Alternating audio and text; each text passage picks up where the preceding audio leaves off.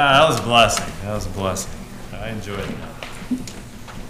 Well, let's turn our Bibles to the book of Genesis this morning. Lord willing, we'll be doing probably a 5-part series on the life of Joseph.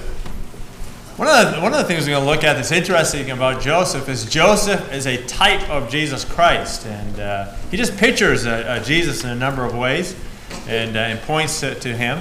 But that'll be one of the later messages in the series.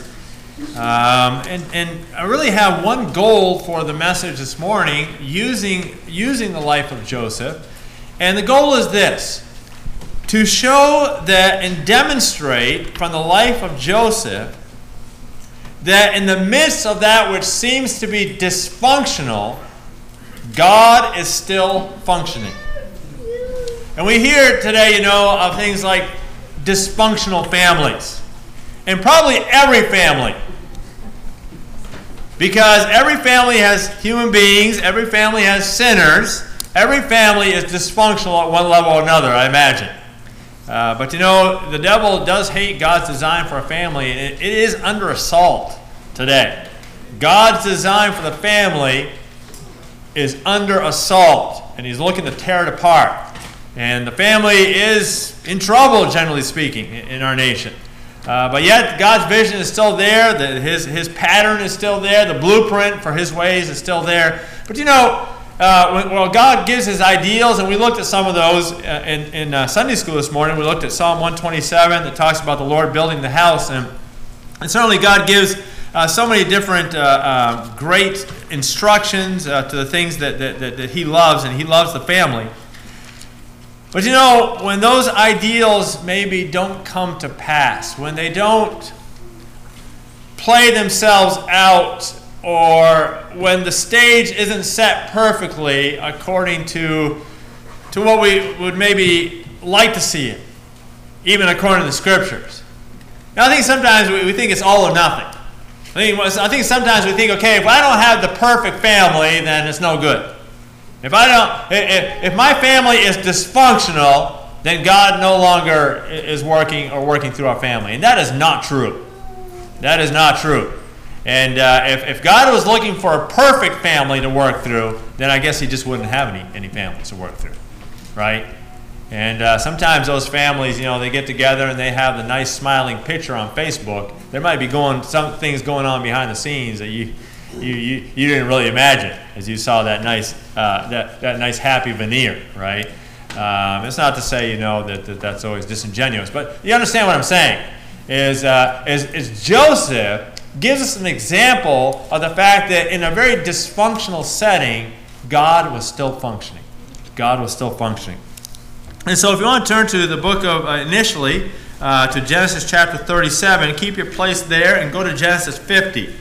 Go to Genesis 50, because we're going to start sort of at the end of the story, and we're going to look at just a remarkable, astounding, watershed truth at the end of the story that will give us the framework or the point of reference for the rest of the story as we go through it. And initially here this morning, sort of as introduction, but a message unto itself as well. So Genesis chapter 50, let's look at verse 19. Genesis 50, verse 19. It says, "And Joseph said unto them." Now, you know who he was talking to.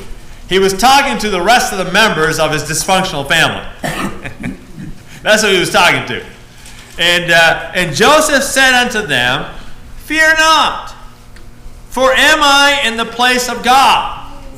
Now, if Joseph had chosen to play God here, it would have been bad news for the rest of his family.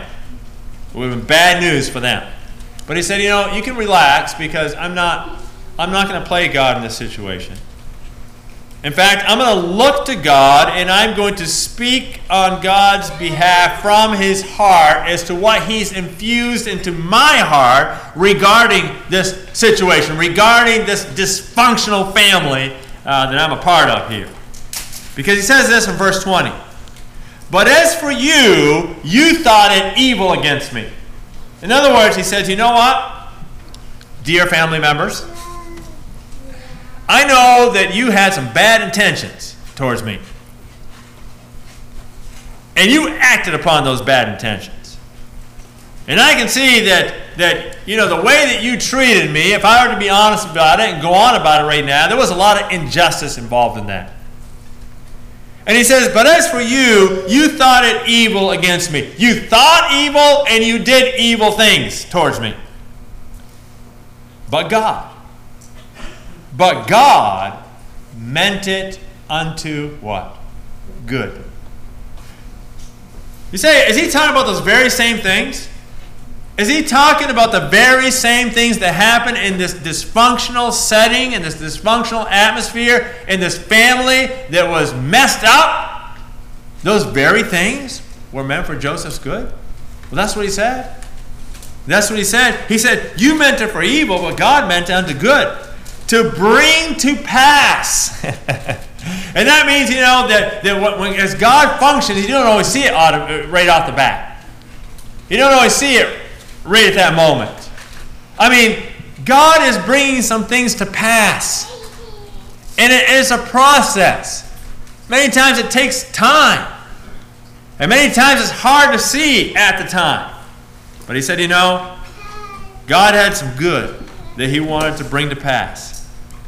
As it is this day, to save much people alive. If Joseph had not had that attitude, if he had missed that truth about God, a lot of things would not have come to pass through God's working in his life that did come to pass. And it's a remarkable truth that we're going to look at more this morning. Let's pray. Lord, I pray that you'd help me now to just proclaim these truths from your word with clarity and in a way that will be helpful to us all. I pray this in Jesus' name. Amen. Let's go back to chapter 37, back to the beginning of the story, as it were. Genesis chapter 37. Functioning in the midst of the dysfunctional. The first thing we're going to see here is that there was a dysfunctional home. There was a dysfunctional home. It says in verse 37, verse 1, and Jacob dwelt in the land wherein his father was a stranger, in the land of Canaan. These are the generations of Jacob. So it's going to talk about Jacob's family. And it speaks here of our main character, Joseph, being how old? 17 years old. All right? And do you remember when you were 17 years old? Okay? Do you remember what your thought patterns were like? The things, the changes that were going on in your life, in your heart. The challenges of life of a 17-year-old. And do I have a 17-year-old right now? No? I got every age except that right now for sons. I don't have a 17-year-old. But, 17 years old was what Joseph was here. So picture him as that. Think of the 17-year-olds Picture Joseph. He was 17 years old, real human being. He was feeding the flock with his brethren, the lad and the sons of Bilhah, the sons of Zilpah, his father's wife. And Joseph brought unto his father their evil report. So what is Joseph doing? Well, yeah, you can kind of see what's going on here a little bit. We have different names for this, squealing on his brothers, something along those lines, right? He's bringing back an evil report. And he probably didn't preface it by saying, I really appreciate so much about my brothers, but they did some bad things today, even though they're generally great guys. He probably didn't say that. He probably just went and said, Dad, you know what my brothers are doing, right? And he proceeded to do that. And 17-year-old Joseph here. And brought unto his father the evil report. Now Israel, catch this, loved Joseph more than all his children. And it'd be one thing, if he enjoyed Joseph more, but he kind of kept that to himself, but it seems as though this is something that became generally and clearly known. All right? Israel loved Joseph more than all his children because he was the son of his old age. He made him a coat of many colors, which we know became symbolic of that preferential treatment. And when his brothers saw that their father loved him more than all his brethren, they, what? They hated him. They hated him. And if you think of it, brothers, if no one else has your back, your brother should have your back, right? But yet their actual brother hated him, despised him, wished ill upon him. And that's a dysfunctional family there, isn't it? And they could not speak peaceably unto him. They couldn't bring themselves to speak in a decent manner to him. They hated him so much. And Joseph dreamed a dream. We're going to talk about these things more in detail in another message, but let's get kind of a generality here to the setting. And he dreamed a dream, and he told it to his brethren. And they hated him yet the more. And so if he wanted to win points with his brothers, he probably shouldn't have told them the story about how they were going to bow down to him. All right? He probably should have kept that to himself for a little while, at least until things were ironed out a little bit with him. But he did tell them. He said to them, and we know, he says in verse 7, he gives the dream that he's seen. Then in verse 8, his brethren said unto him, shalt thou indeed reign over us? Or shalt thou indeed have dominion over us? And they hated him yet the more for his dreams and for his words. And he dreamed another dream. And certainly this time he would learn, because, I told him the first dream I had, that didn't go over real big. So maybe I won't talk about this one, but he did. And in verse 11 it says his brothers envied him. And his brethren went to feed their flock in Shechem, verse 12. And Israel said to Joseph, doth not the brethren feed the flock in Shechem? Your brothers are out there working, Joseph. I know you're not working because you're my little pet, but they're out there working. And come, I'll send thee unto them, the golden child. Send thee unto them. And he said, here am I. And he said, go, I pray thee. See whether it be well with thy brethren. Go get a report about what your good-for-nothing brothers are doing out there. And well with the flocks, and bring me word again. So he sent them out the vale of Hebron. He came to Shechem. And so he goes and finds them. And then in verse 18 it says, and when they saw him afar off, they were like, we've been pretty hard on Joseph, and he's probably bringing us some snacks. Let's be nice to him, guys. He's a pretty good kid after all. When they saw him afar off, even before he came near unto them, they conspired to slay him. That's a pretty dysfunctional family. I guess we had some rough times in my family, but that I know of, none of them ever conspired to do what they were doing here.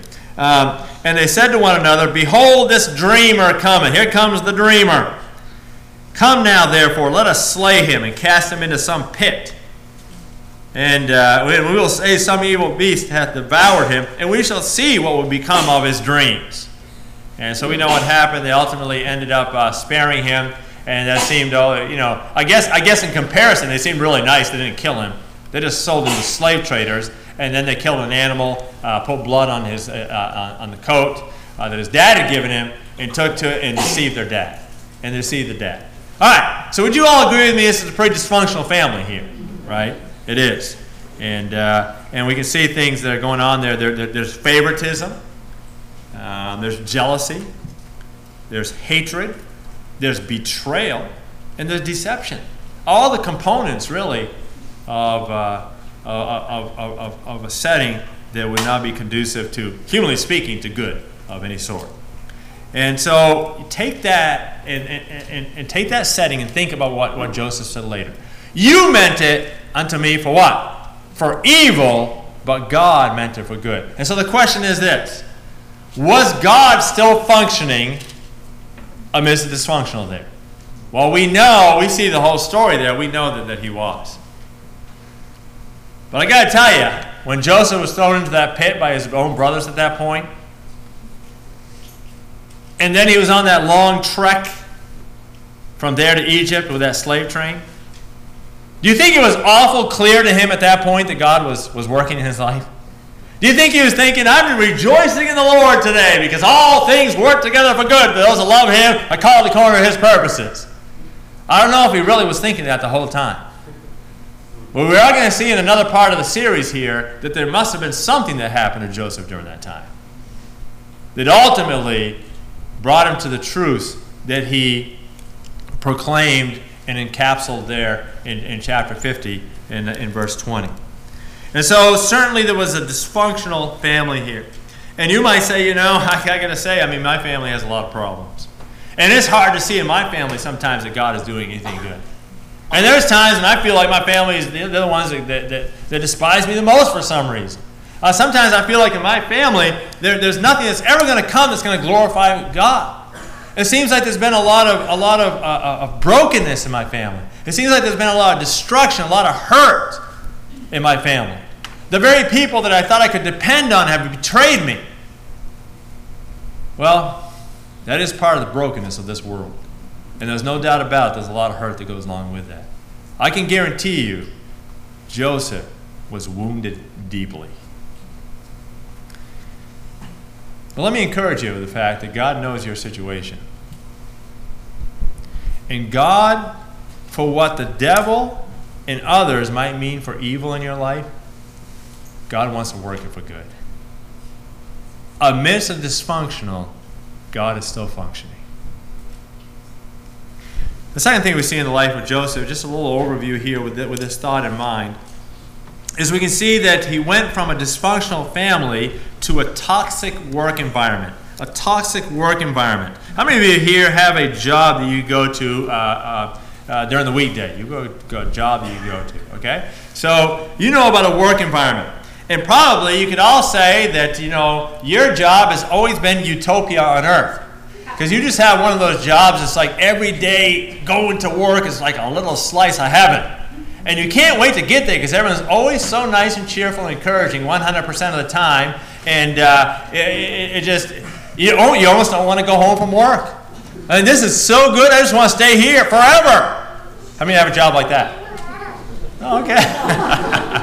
All right, well, thanks for that testimony. Not everybody could say that. And it is good to have a job that you enjoy. But let's look at chapter 39 here. Chapter 39. Chapter 39. So Joseph was taken and he was bought by a very influential man, and he became a laborer. He became a hard worker in this man's home. And it seemed like it could have been a great situation. It seemed like it could have been a really good job. But look at it in verse 7. It says, "And it came to pass after these things that his master's wife cast her eyes upon Joseph, and she said, 'Lie with me.'"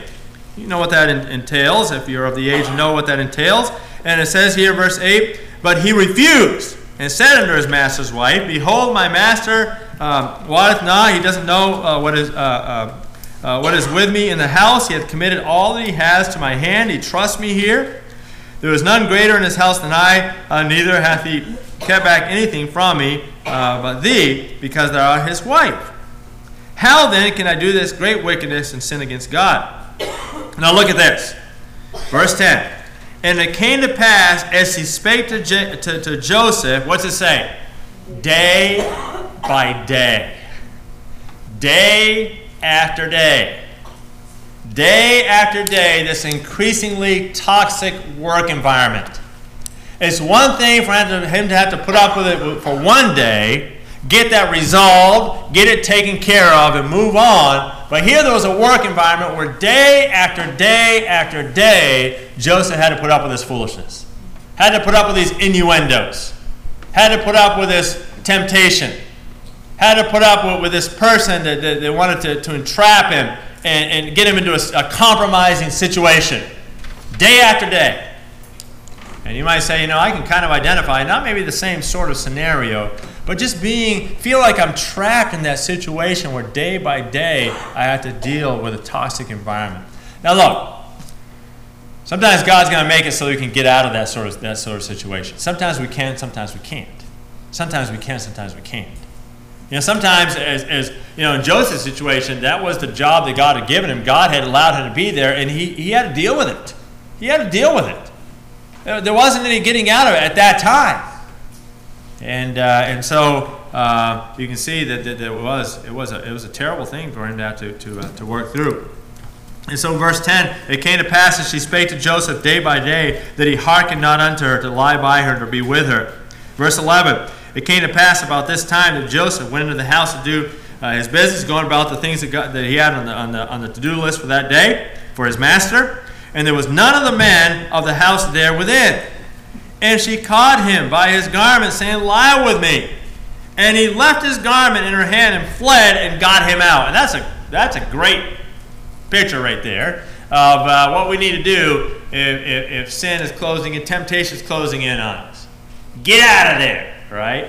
And it's like the song that Ron Hamilton used to sing there. Put on your running shoes, right? Put on your running shoes and get out of there. That's what Joseph did. He's a man. I mean, he's made out of the same stuff every other man is made out of. Then in verse 13, "Came to pass as she saw that he had left his garment in her hand and was fled forth. Now this is where you can see she really loved Joseph, you know. She really loved him. Look at what she did here. It came to pass when he heard that, verse 14, she called unto the men of her house and spake unto them, saying, See, we have brought in an Hebrew unto us to mock us. He came in unto me to lie with me, and I cried with a loud voice. He was trying to take advantage of me. He was trying to get me in this compromising situation. So what's she doing? Joseph tried to do right, did what was right, withstood the temptation. Day by day in this toxic work environment, he did what's right. And then what happened? He was falsely accused. How about that? How about it when you do what's right and you still get in trouble? And so she basically said, that he forced himself on me, and then we know what happened there. It says, it came to pass, I lifted up my voice and cried, and he left his garment with me and fled out. Verse 19, it came to pass when his master heard the words of his wife, which he spake unto him, saying, After this manner did thy servant to me, that his wrath was kindled. Now, we look at that and we say, wow, that's terrible. And God must have forgotten about him at this point because, he didn't really help him much with his brothers. Didn't help him much there. He didn't help him escape from the slave train. And then he gets in this work situation here, and he's trying to do his best to do what's right, and God doesn't look out for him there either. I mean, it just seems like, problem after problem, and where's God? Well, look at verse 2 of chapter 39. This is astounding. Verse 2, the first phrase there says what? And the Lord was with Joseph. You see, you have your definition of what it should look like for the Lord to be with you. You think if the Lord is with me, then all of these things are going to line up perfectly the way that I want them to line up. You have your way of describing what it would be like if God was truly with you. Now, what did it look like for Joseph with God being with him? Probably not the way he would have written it out, right? Not the way that he would have, humanly speaking, described it. But yet there it is, as clear as day. Holy Spirit inspired Word of God. It says the Lord was with Joseph. And he was. And he was. And somehow, through the eyes of faith, evidently, Joseph knew that. And Joseph could see that. To the point where no one else would have blamed him. Hey, look, you've had a hard time in life and you had a lot of bad turns. You should just take whatever pleasure you can get out of life. Nobody probably would have blamed him for that. But he said, no, I'm not going to do this wickedness in the eyes of the Lord. God is with me. God's with me. I'm going to continue to do what's right. And it may seem like this is a toxic, dysfunctional situation, but God is still functioning. God is still functioning. And so that's setting number 2. And then, number 3, we had a dysfunctional family. We had a toxic work situation. And number 3, an unjust system. An unjust system. Because we know that Joseph had not done anything wrong. And evidently, the master there just pretty much was able to arbitrarily accuse him. And without really much due process that we can see described here, what happens? He stands accused, condemned, and imprisoned. And so let's go there. It says in verse 20, chapter 39, and Joseph's master took him and put him into prison. What kind of a prison? A place where the king's prisoners were bound. And he was there in the prison. He was there in the prison, and the Lord was with Joseph. Verse 21. You see that? But the Lord was with Joseph. Now, he was put in the place where those that had wronged the king were put. That's what it says. The place where the king's prisoners were bound. And so, do you remember that Joseph was loyal to his master? He was put in a place where disloyal people were put.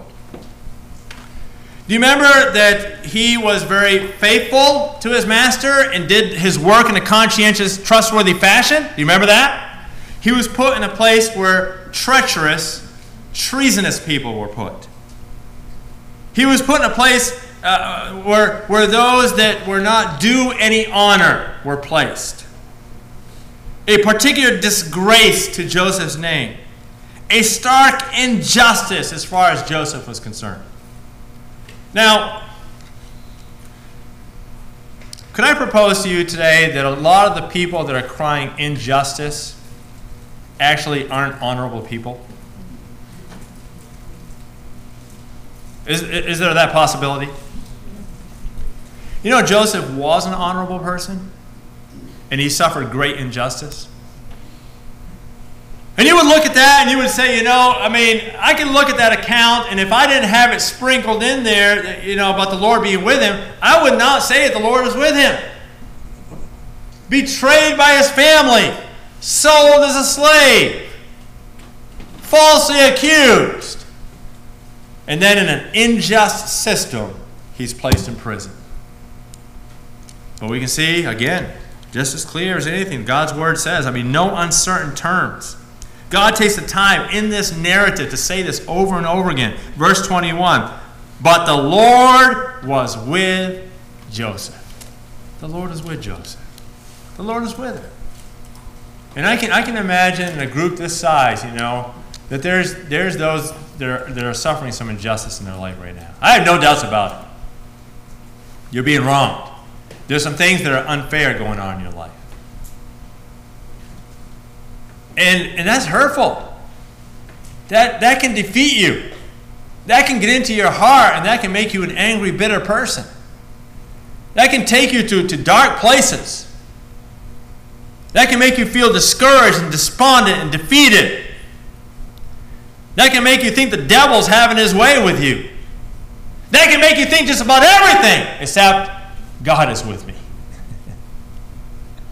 In the dysfunctional, God is still functioning. The Bible says God is no respecter of person. And do you believe that he had a greater interest in his heart for Joseph than he might have for you? I don't think so. I don't think so. I think God looks at you with the same love and the same particular personal plan that he had for Joseph. And the thing of it is, he's looking for us to come to that point of saying, Lord, I trust you.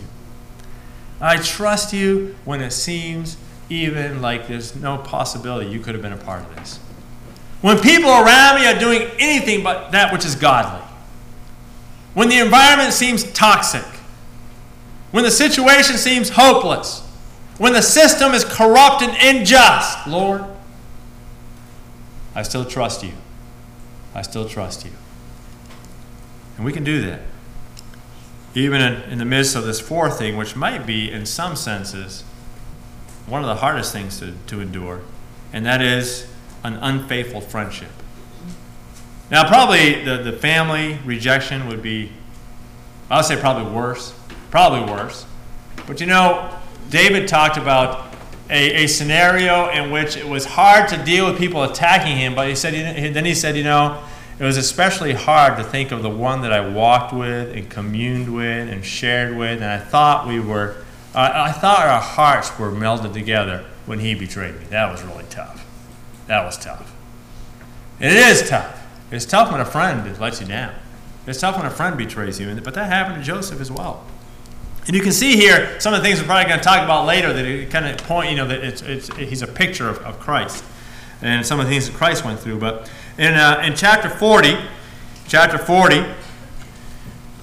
we'll end with this one, just these dysfunctional situations and settings.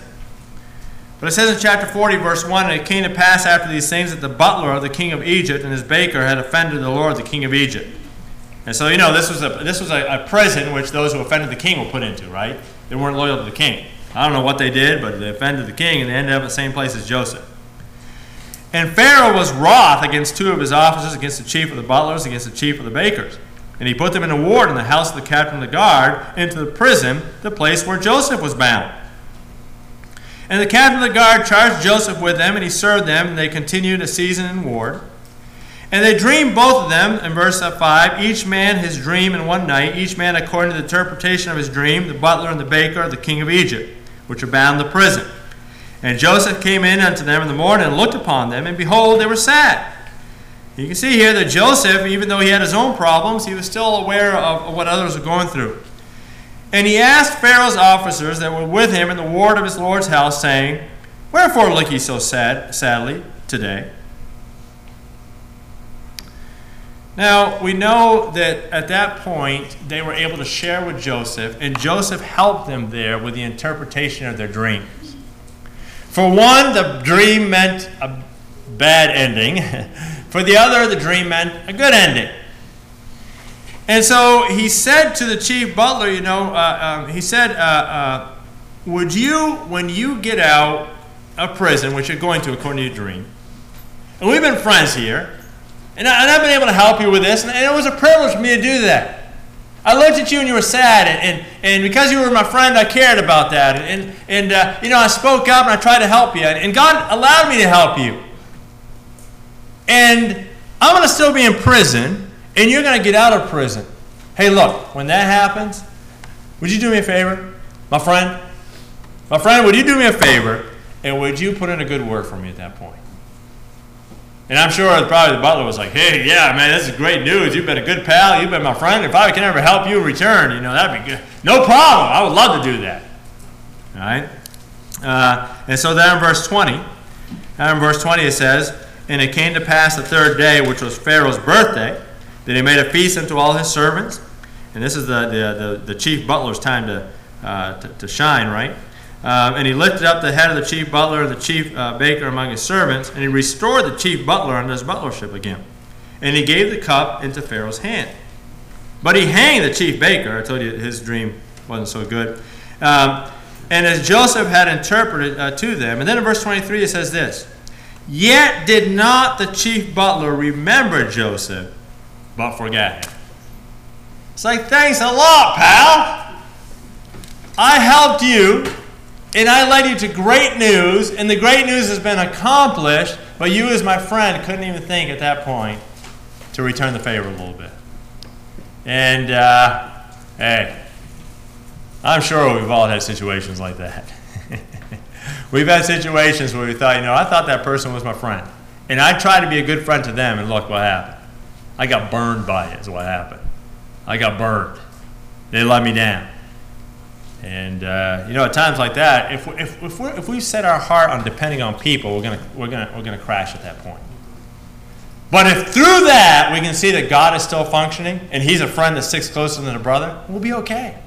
We'll be okay. And Joseph was still okay there in prison, to the point where it came time for that time when he was out of prison. And I'll just summarize it here because this is going to lead into further lessons from the life of Joseph. This is part one.